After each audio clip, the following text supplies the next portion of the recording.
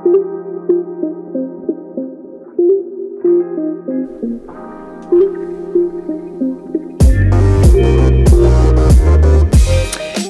och välkommen till Lyssna lika. En podd om samhälle, kultur, livsstil och hälsa med fokus på jämställdhet.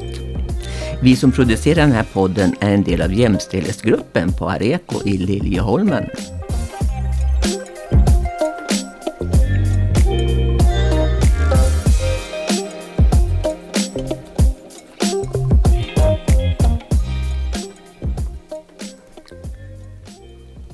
Hej, jag heter Paula och idag har jag med mig Raida. Hej Raida. Hej Paula. Och vi ska ju prata om uppväxt och skolgång. Ja. Så ska vi börja då på en gång och fråga, var kommer du ifrån då? Jag kommer från Irak. Var växte du upp i Irak då? Jag växte upp i en liten by i norra Irak. Ja. Det ligger nära norra Mosul. Det är cirka 30 kilometer från Mosul, den andra stad i Irak.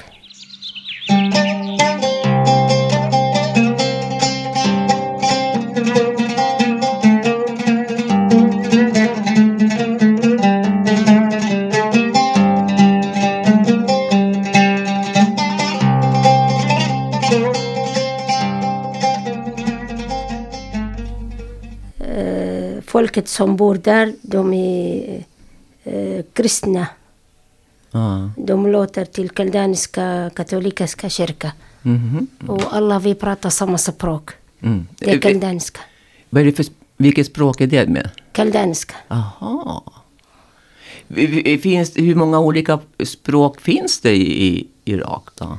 Det finns många olika språk. Men vi som bor på den liten by, alla kristna, vi pratar samma språk. Jaha. Det finns arabiska, kaldeiska, kurdiska. Hur var det där att bo i den här lilla byn då? Ja, det var jättefint.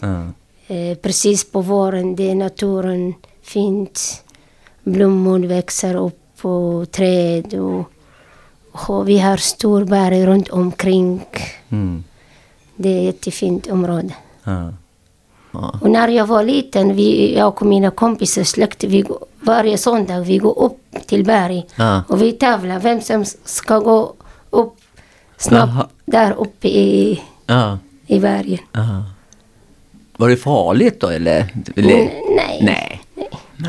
Vi var unga. Ja. Nu om jag åker nu, jag kan inte. Nej. Och dina föräldrar, vad gjorde dina föräldrar då? Min pappa var taxiförare. Min mamma, hon är hemifrån. Jaha. Har du syskon då? Ja, jag har 6 syskon. Ja, vi är 4 flickor och 3 pojkar. Hjälpte ni till hemma och så då? Ja, jag är äldste barn. Det äldsta barnet hjälpte till? Ja. Jag hjälper mycket till min mamma. För att mina syskon, de var yngre än mig. Jag måste hjälpa henne. Men hur var det? Pojkarna, hjälpte de till med någonting? Eller? Hemma? Ja. Nej, de hjälper inte. Nej. Ja. Det är bara flickorna som hjälper till? Bara flickorna. Men pojkarna, när de är stora lite, de börjar hjälpa pappa. Om han har ingen yrke. Till exempel där vi odlar mycket vete och grönsaker. Han hjälper pojkarna, de hjälper pappa. De går med pappa till jobbet till exempel. De går ut och odlar olika grejer. Och precis där mest vi odlar vete. Aha. Hur var det i skolan då? Ja, det var i skolan när jag började. Jag hade 6 år. Första klass jag började i, det var i en kloster. Det var privat. Jaha. Det var nunnorna som lärare. Jaha. Ja, det var nära hem också. Ja. Ja. Ja. Gick pojkar och flickor i samma klass då, eller? Nej, när jag började det var flickorna på en skola och pojkarna på andra skola. Ja. Så fanns det någon munkkloster bara med män som pojkarna gick då? Nej. Nej. De var som nunnorna, men på en annan skola, inte samma skola. Nej. Ja. Vad lekte ni för lekar då? Ja, vi hade många olika lek. Vi hade fotboll. Ja.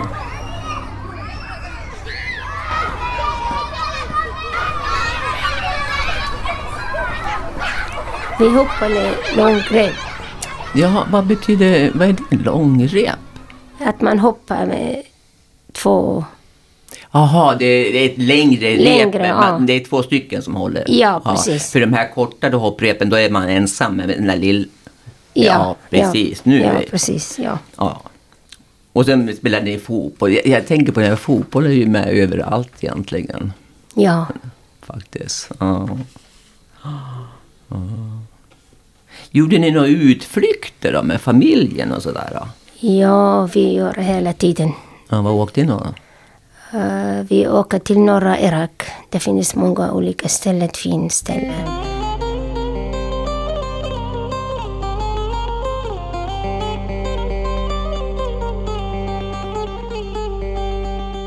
Alqosh محنقته بصدر التشعيثة امسقلت برضية وبزمار مليثة شهارة طالا. Och också i samma by vi har en kloster. Den är jättegammal. Den heter Rabban Hormizdklostret. Det var munkarna som lever där. Och den här jättegammal. Oj då. Ja. Och det finns en tradition i april månad.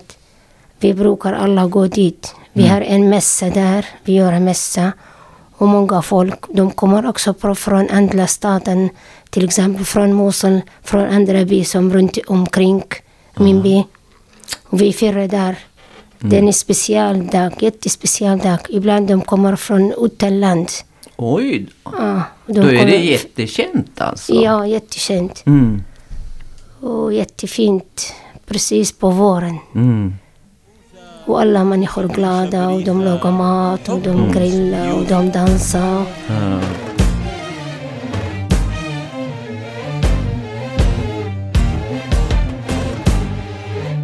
Alqosh Ya Matha D'zona Alqosh كل عنا Det här med mat, vad är det för mat ni äter då? Ja, när man gör utflykt mest, de gör dolma. Dolma? Ja, vad är det för någonting då? Det här är ris med grönsaker med kött. Vi rullar den med vändedruvblad. Jaha, det låter ju nästan som svenska kåldolmar. Kan det vara någon liknande? Ja, vi gör också kubba. Ja. För att de är lätt att man gör hemma och lagar dem. Sen lämnar de ute till att de är färdiga. Ja. Ja. Vi gör stora kubba. Ja. Den heter kubba maslawiya. Ja. Ja. Ja. Vi gör med burgul. Ja. Och vi sätter färsk in i burgul. Vi gör som deg. Sen den här degen öppnar den. Och vi hämtar nötköttfärsk med valnötter eller mandel. Vi ligger på. Ja. Och gör 2 sidor. Ligger på. Sen sätter den på och kokar den. Ja. Gud, det vattnas i munnen. Ja. Den är jättegod. Ja, jag känner själv mina smaklökar här. Ja, vad åt ni för annars då för mat då, liksom i Irak? Vanlig dag. Ja, vanliga. Vi gör också biryani. Ja. Vi gör burgul, koka burgul med tomatsås. ris med olika grönsaker. Ja.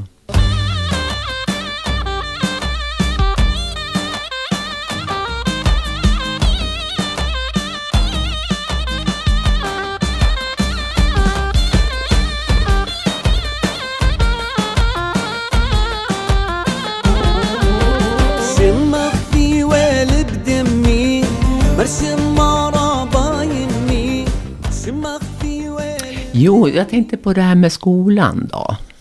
Hur länge gick man i skolan? Som jag berättade till dig, i första klass det var med en kloster och lärare, det var nunnorna. Ja. Sen efter 1 år det kommer kommunalskolan. De börjar öppna kommunalskolan i min by. Och jag flyttade till en annan skola. Jag började 2:an. Sen jag fortsatte till 9. Jag har klarat bara grundskolan i mitt land. Har de gymnasium och sånt också? Ja, där? de hade gymnasium. Men på den tiden som jag klarade grundskolan, det var en regel om man får inte några höga betyg. Man kan inte gå till gymnasiet. Jaha. Det var en period. Annars mina systrar, de gick till gymnasiet och universitet. Bara jag som kunde inte klara mig i skolan. Och det var... Jaha. Vad jobbar du med? Jobbar du någonting i Irak? Ja, jag har jobbat 1 år i en butik. Det var stor butik, olika avdelningar. Jag jobbade först med en klädbutik.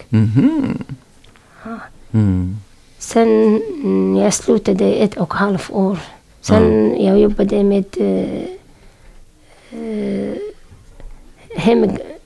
hemgrejer som man säljer olika saker. Okej. Typ tyg eller med tyg eller? Nej, som tallrikar, glas, olika grejer.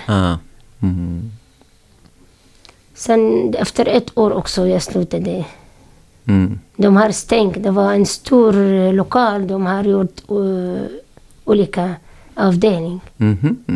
Sen de stängde den. Men efteråt 1995 jag gifte mig. Jag flyttade till Bagdad.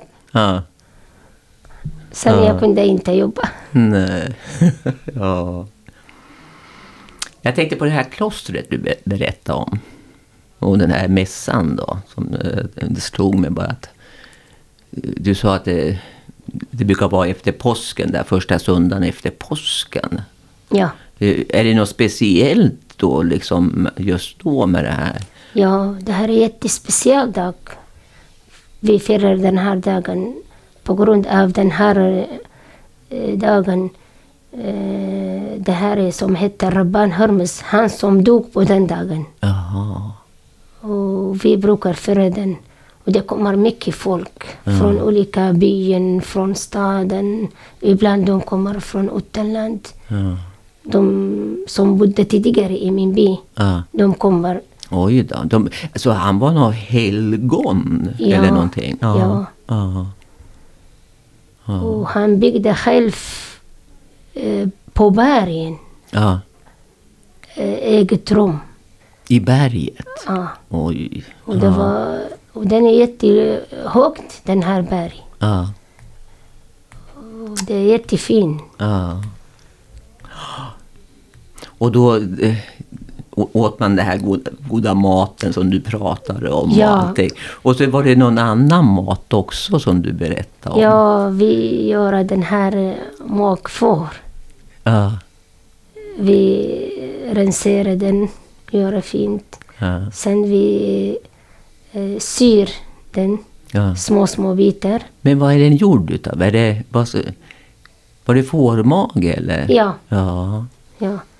Och vi lägger den innan i ris med kött med olika kryddor. Och vi ser den blir som en boll så här. Oj, jag blir nästan hungrig här när jag lyssnar på det. Ja, men den här dagen, det är en jättestor dag. Vi går från morgonen till kvällen. Oj, Och vi äter tillsammans med släkt och med vänner. Vi äter, alla de äter tillsammans. Och de bjuder varandra. Vad hade de lagat mat, de hämtar sin. Vi också. Vi sitter tillsammans och äter kanske 25 personer, 50 personer ibland. Oj. Ja. Som vi går runt och dansar, musik. Vi går upp i bergen. Men 2 första timmar vi gör stor mässa. De går runt. De går upp i till den här kloster. Alla människor med präst. Och de går. Och vi har olika... det är olika sjunga och så här. Gud, det låter jättetrevligt, måste jag säga. Ja, till just nu de kommer från utanland på den där dagen. Ja. Jag tänker också nästa år jag ska åka. Brukar du åka tillbaka ofta till Irak? Nej, jag har inte åkt. En gång bara. Det är lite svårt. Ja, jo, jag förstår. Ja. Men det var förra tiden, det var bästa tid. Nu gäller inte till den här tiden hela tiden. Och det var alla folk tillsammans och hjälpa varandra. Det var roligt. Varje söndag vi gick ut med mina kompisar, mina släktingar. Och leka. Det blir väl kanske när man tänker tillbaks, när man blir lite äldre, man tänker tillbaks på vad man gjorde med kompisar och så. Ja. Att man helst också kanske när man har flyttat från ett land till ett annat land då. Ja, precis. Att man tänker tillbaks. Ja. Vad roligt man hade. Ja. Det är jätteroligt det var. Ja. Man kan inte glömma den här. Nej, jag förstår det. Ja. Jag får väl tacka dig då, Raida, för att jag fick fråga lite frågor. Tack om så. din uppväxt och så. Var det kom ifrån. Tack. Tack själv.